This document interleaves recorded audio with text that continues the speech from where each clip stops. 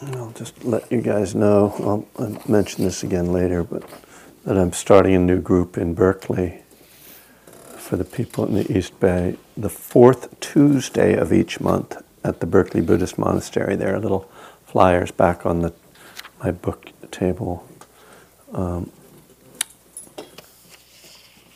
So when do we say 7? Yeah, 7 to 8:30 on the 4th. So the first meeting will be April 28th. If you're familiar with James Barris's class, it's in that same monastery, which I'm very pleased about, as I live in the East Bay, and I've been wanting to have a place to teach this for a long time, and I don't like having to charge people, like if I were renting a space and I had, so the monastery offers the space free of charge, and so it'll be just a donation class. So people can give me more money that way, which is really what it's all about. No, but it's that really is the Buddhist tradition, and it just makes sense anyway. And so I'm pleased about that. And the East Bay doesn't really have there's the I guess there's the East Bay Meditation Center in Oakland, but they don't have a regular recovery group there. And I mean, I know there are a couple of Buddhist recovery groups over there, but anyway, this will be mine. And I will share it with others as well. I've probably mentioned the retreat at Cloud Mountain that's in May. A 5-day retreat from May 8th to the 13th. Starts on a Friday. That's, for some reason, they like to start their retreats on Fridays, so Friday to Wednesday. So that's something, if you're interested in sitting and doing more of an intensive experience of this practice, it'd be lovely to have you. It's actually filling up. Cloud Mountain is in southern Washington. You fly into Portland and get a shuttle up there. Beautiful place in the redwoods. It's I've gone on a lot of retreats there. I've never taught there before, so I'm really happy to be invited. It's a devoted Dharma center. It's very just committed to Dharma and Buddhism. They have a lot of great teachers there.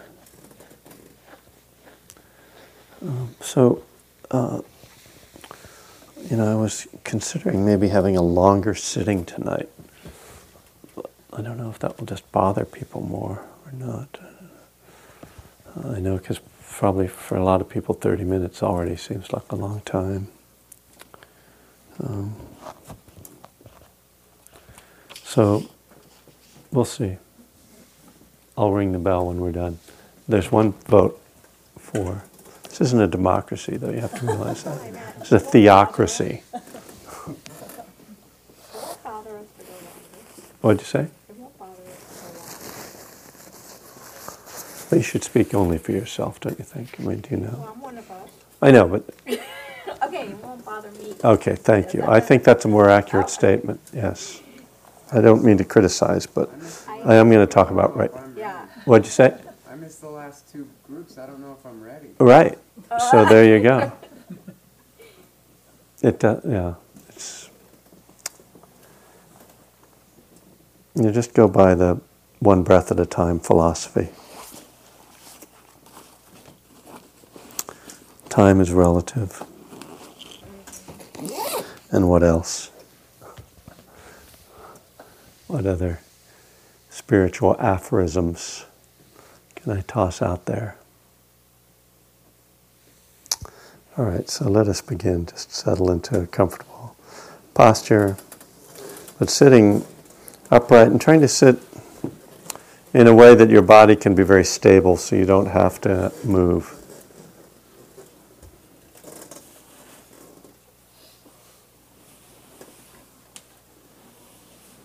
So we kind of trying to find that balance between being comfortable without sort of getting drowsy. That's one of the risks of lying down, which we discovered here last Friday night, the people who were here. We had a snorer. Usually they snap out of it at some point, but that person was persistent in their snoring. There was some people from a treatment center. Apparently they're not letting them sleep at the treatment center. Okay then. Gently closing your eyes.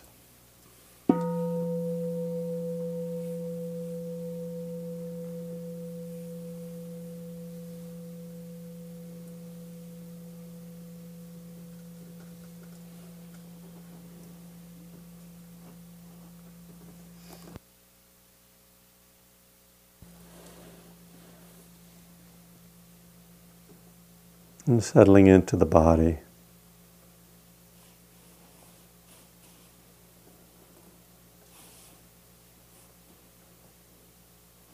Sometimes it takes a little while for us to even sense that we've arrived, that we've stopped moving. When our bodies are moving through space rapidly as they do in our vehicles, I think there's a way in which the body can still feel as if it's moving.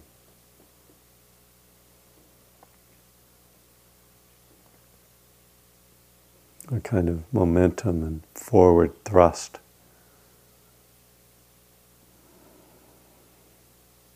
So we arrive.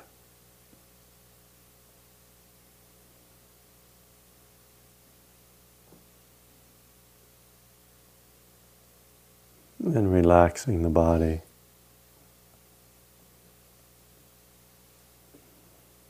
And we can go through the body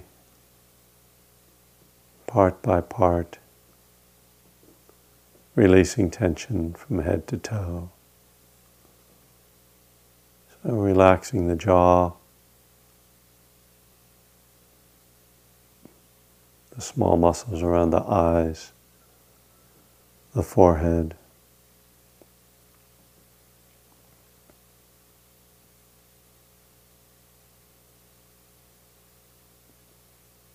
And relaxing the shoulders.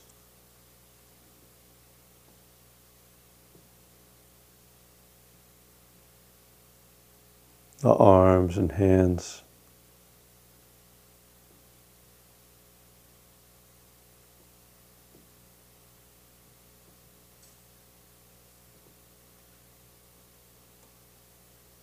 Softening the belly.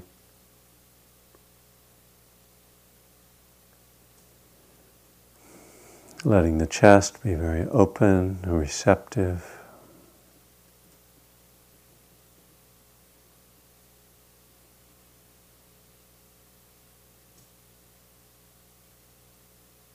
Giving the breath plenty of space in the chest and belly.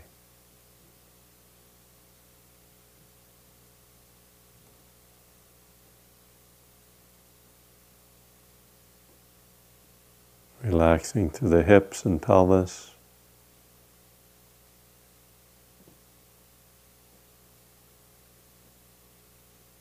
The legs. The feet.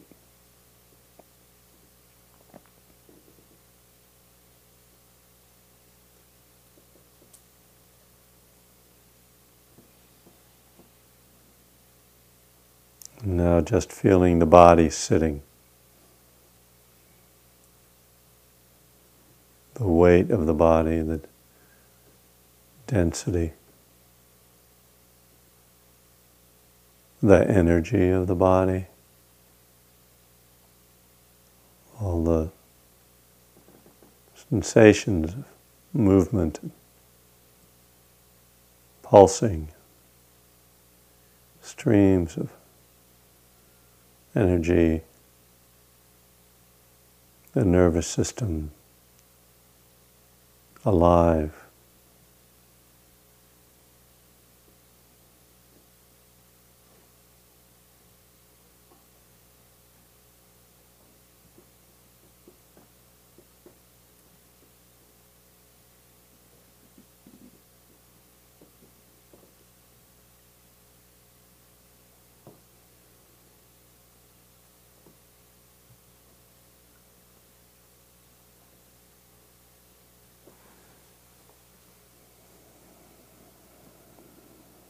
feeling the mood and emotions as they manifest in the body.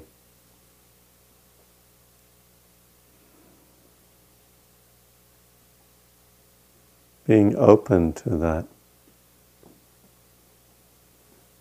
other form of energy, that emotional energy. Letting that come through, being just fearless as you allow yourself to feel.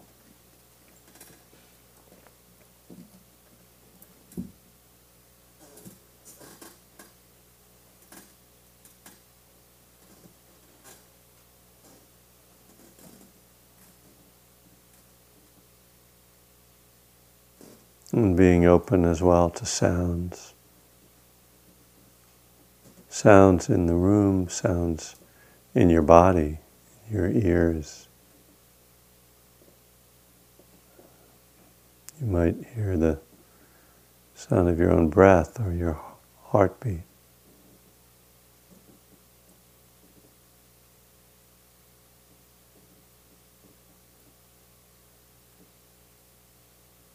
The sound in our ears is sometimes called the sound of silence. The sound of the nervous system firing.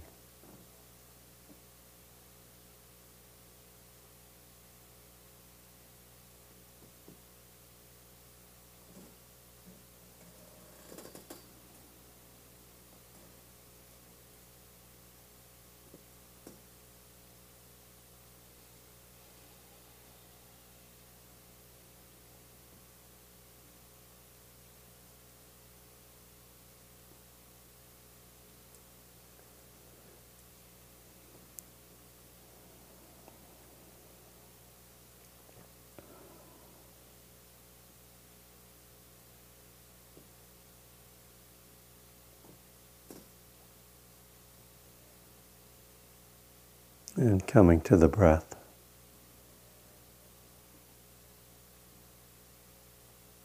We use the breath at the nostrils or the belly as our concentration object.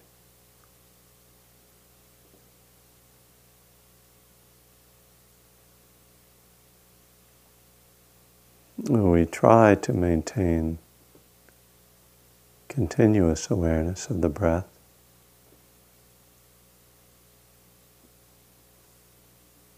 But much of the time we may find that continuity interrupted as we drift off into thoughts, find ourselves struggling with some sensation or mood, distracted by a sound.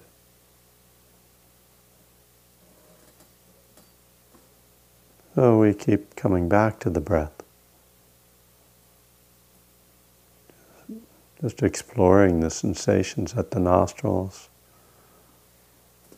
where the air comes in and out, or feeling the sensations of the belly rising and falling.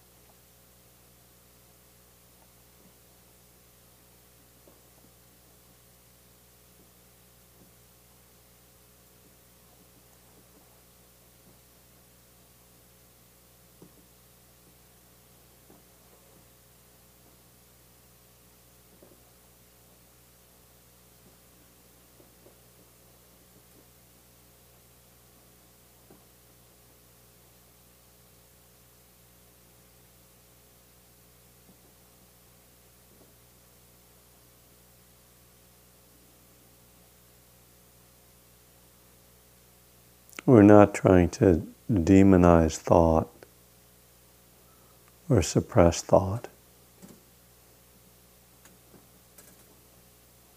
Certainly this practice inclines towards a gradual quieting of the mind.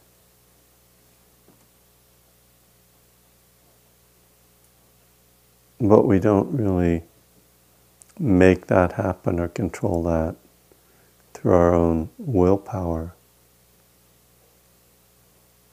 Rather, we try to just engage the process, connecting with the breath, the openness to the other experiences of life, of the body and sounds and mood.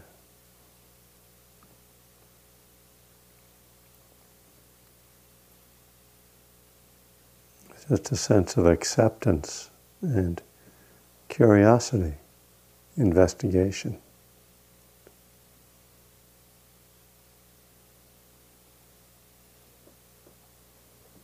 If we start to grade ourselves or critique our meditation, we just create another level of thought, of struggle, that really doesn't help. It's irrelevant to the process.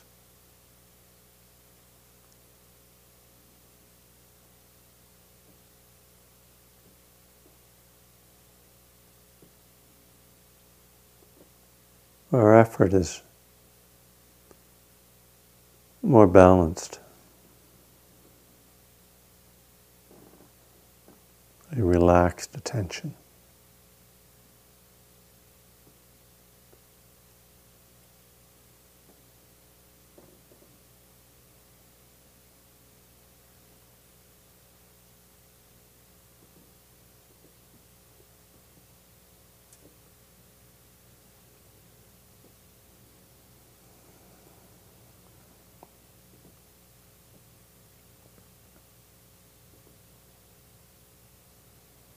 And this means that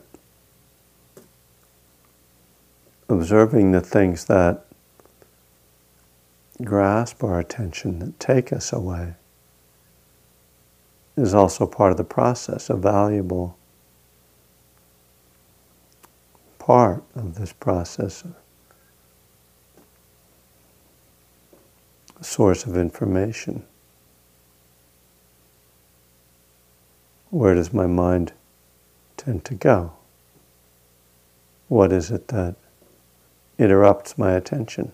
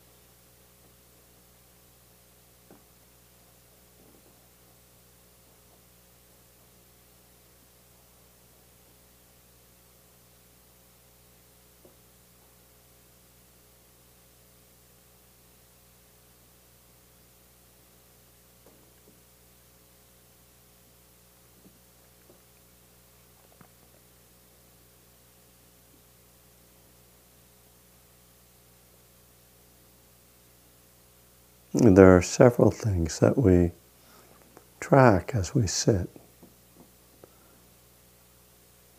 The most obvious is, where is the attention? Am I with the breath or somewhere else?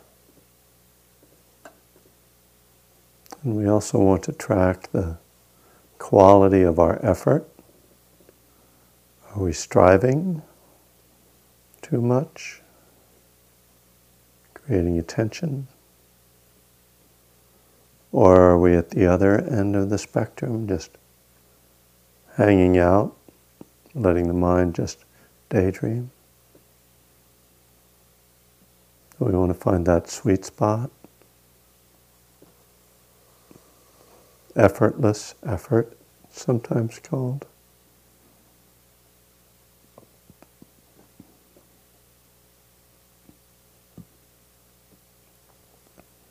Then a third thing that we track is just our energy. Because as we settle, there's often a tendency to get sleepy, to get dull. It's one of the reasons we sit up straight and maintain a strong posture.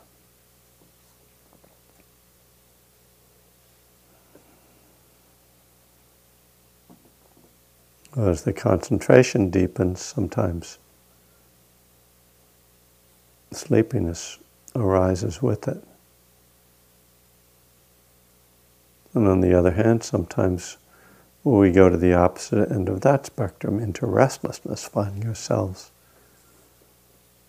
struggling to be still, waiting for the bell, anxious, worried.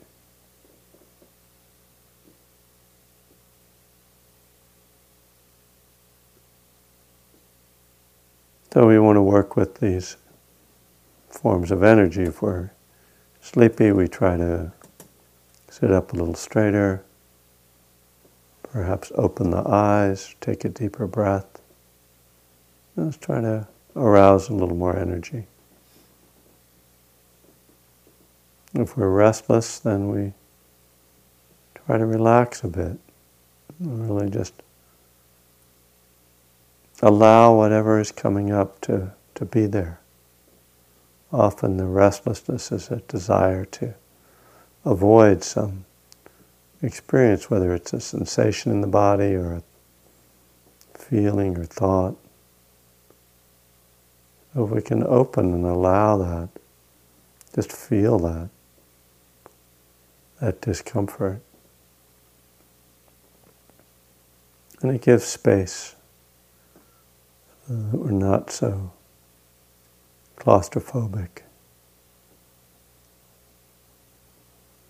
There isn't that sense of being tied down.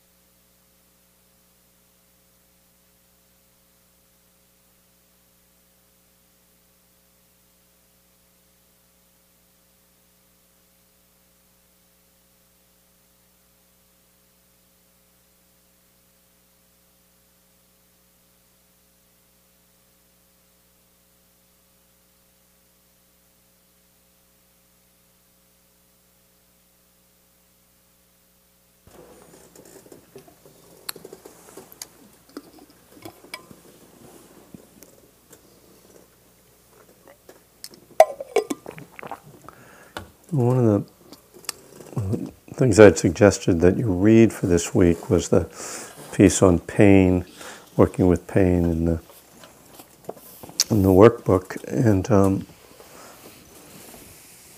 when we sit for longer periods of time, that often can cause either some physical discomfort or mental discomfort, and it's kind of a way of intentionally bringing up things to work with, which is part of the practice. It's certainly we don't meditate in order to create discomfort or to create suffering in ourselves. Certainly, our ultimate goal is to relieve that, but the practice also teaches us that maintaining some equanimity or some sort of mental balance around difficult experiences is a key element of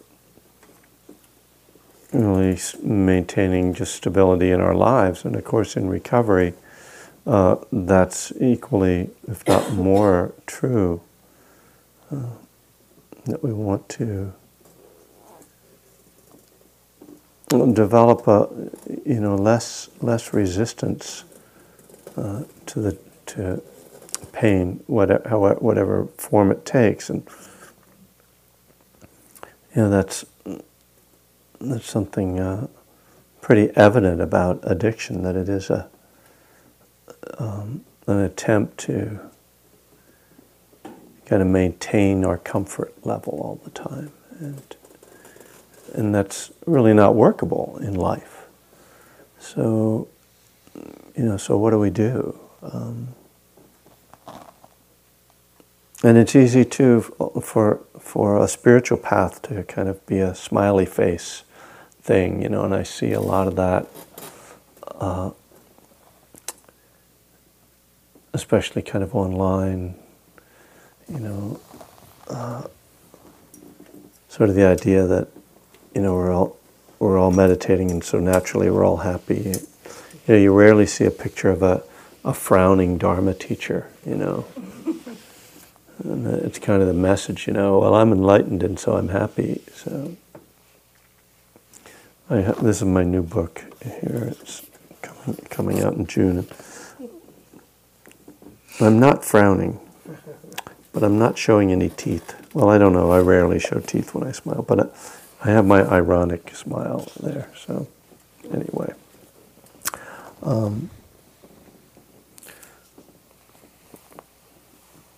And then, the irony of practice is that, it's that old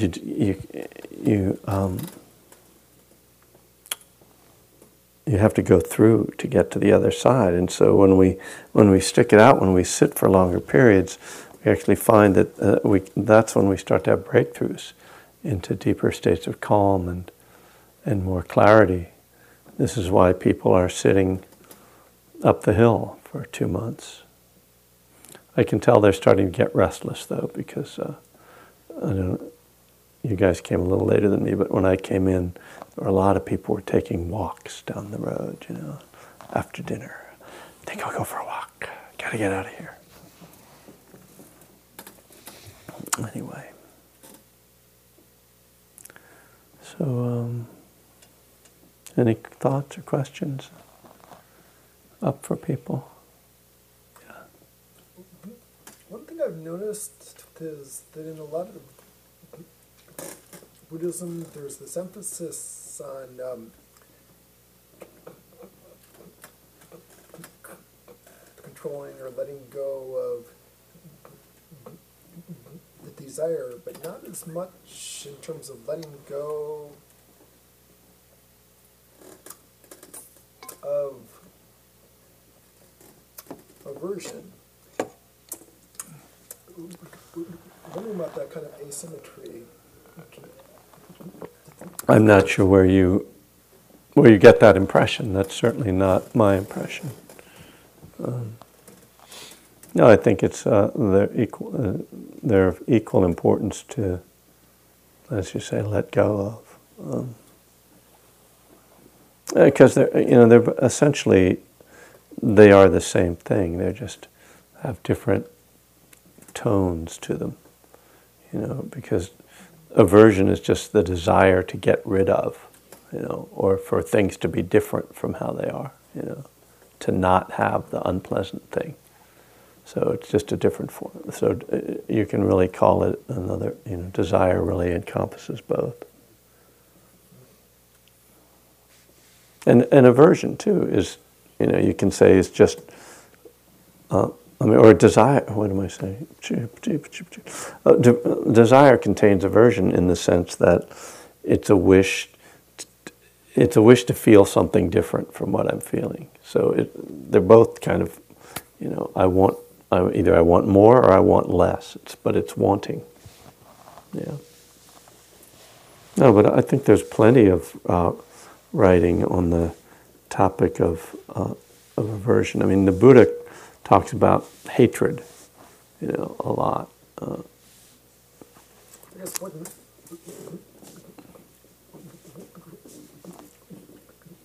this came up for me was doing the hindrance meditation and trying to let go of these hindrances, what felt like that was kind of the subversive behavior towards these hindrances. I shouldn't be having these hindrances, Right. therefore I'm going to do this antidote. Yeah, good. Yeah, so that's one of the risks of this process, is that the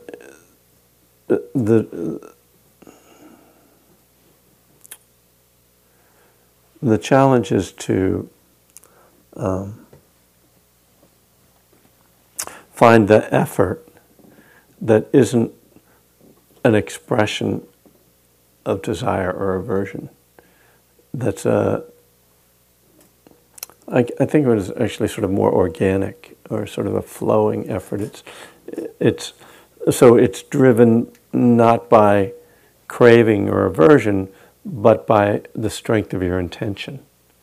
So this is a very subtle difference, but it's a vital one, and it's another one of the things I mentioned during that sitting about different things we want to track, and this is one of the things that you want to track. And that when I said, track the quality of your effort, that's what I'm talking about. It's like we want to be guided by and motivated by right intention, which is a form of desire, but it's a skillful form of desire. It's not a grasping for pleasure, grasping for ego satisfaction. It's a longing for true happiness, for true freedom, for true peace, which is informed by our understanding that those things aren't going to come by acquiring things or by controlling. And yet, there are all these paradoxes built in. So there's one sutta in which the Buddha says, if you do this practice and take it to its logical conclusion, I guess I'll say, or really, when your practice comes to fruition, you'll become the master of the courses of thought. So in that, somebody who's master of the courses of thought, there's control. But again, it's not ego control, and this is what we start to be able to distinguish. And these are subtle differences, but as you get deeper into practice, you start to be able to discern these differences. So the first thing, you have to experience an egoless effort.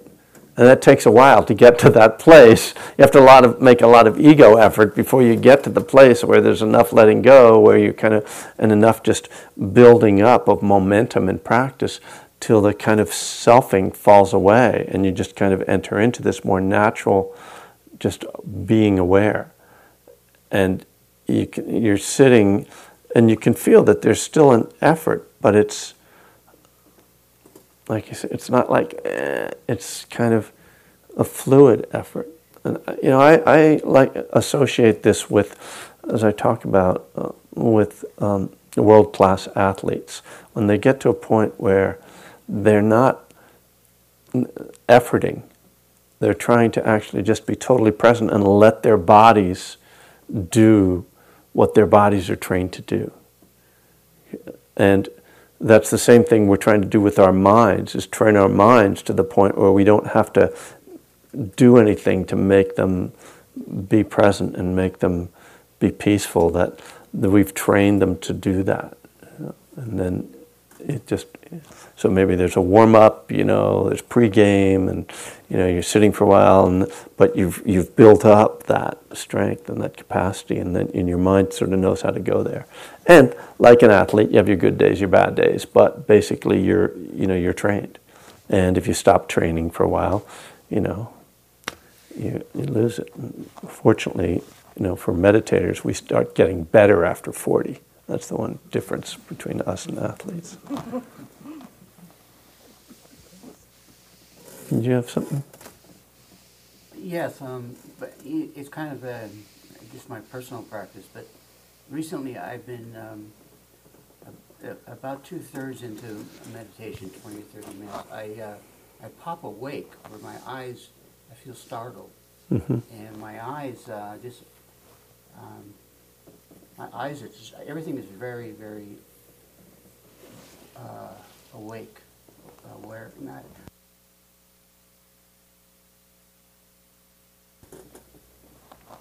It happens all of a sudden now.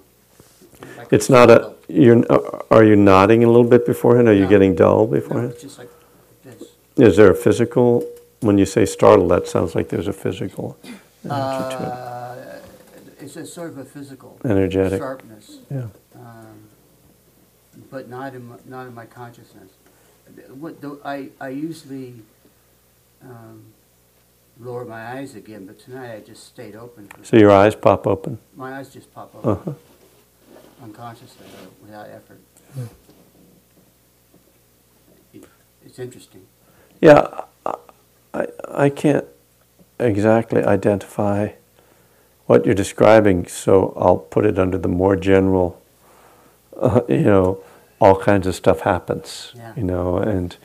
And the practice is to, and really this is a more useful principle than trying to diagnose a particular thing that happens. The principle that, mindfulness is about just maintaining awareness through whatever arises. And that, all kinds of things can and do happen in practice. The more we do it and the longer we, the more sustained time we've practiced. A lot.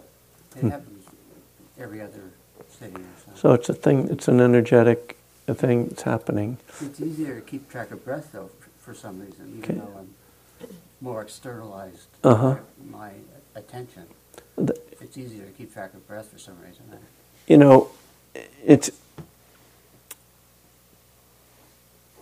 one of the things I've been read about a couple times in the last couple of years is the idea that change isn't gradual, that people think that everything is kind of like gradual, like climate change or something like that. Oh, it's just going to gradually go. But that actually a lot of things change suddenly, that there's kind of a build-up. It's like more like earthquakes, right? It's like we know, like there's, all this shifting happening, and the sudden things. And that definitely happens with meditation practice.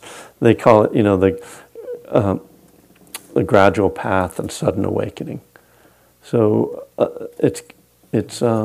there can be these sort of sudden shifts, just as you're describing, within a sitting period where it's sort of like you sort of suddenly drop or some energy suddenly happens, and so really just I would really recommend that you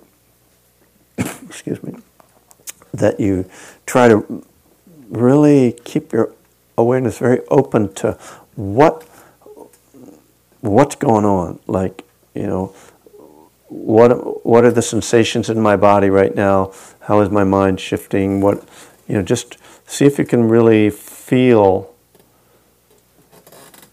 what's going on and stay really with that, like hold on to it in a way. I don't mean like it, grasp it, but kind of let it really be there. Let yourself fully feel this. don't dismiss it. You know, like, oh well, that was interesting. It's over. But rather, like, well, okay, what am I? What is this? Where do I? You know, really let it fully manifest. Thank you. Yeah. And then if it makes you crazy, stop. Okay. Stop paying attention to it. You always want to keep that, like, you know, protection there. So let's just take a short break, and we'll come back and do some more work around the steps.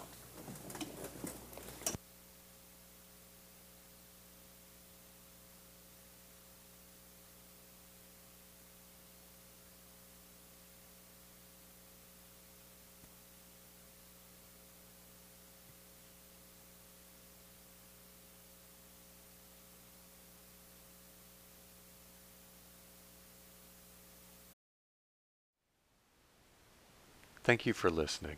To learn how you can support the teachers and Dharma Seed, please visit dharmaseed.org/donate.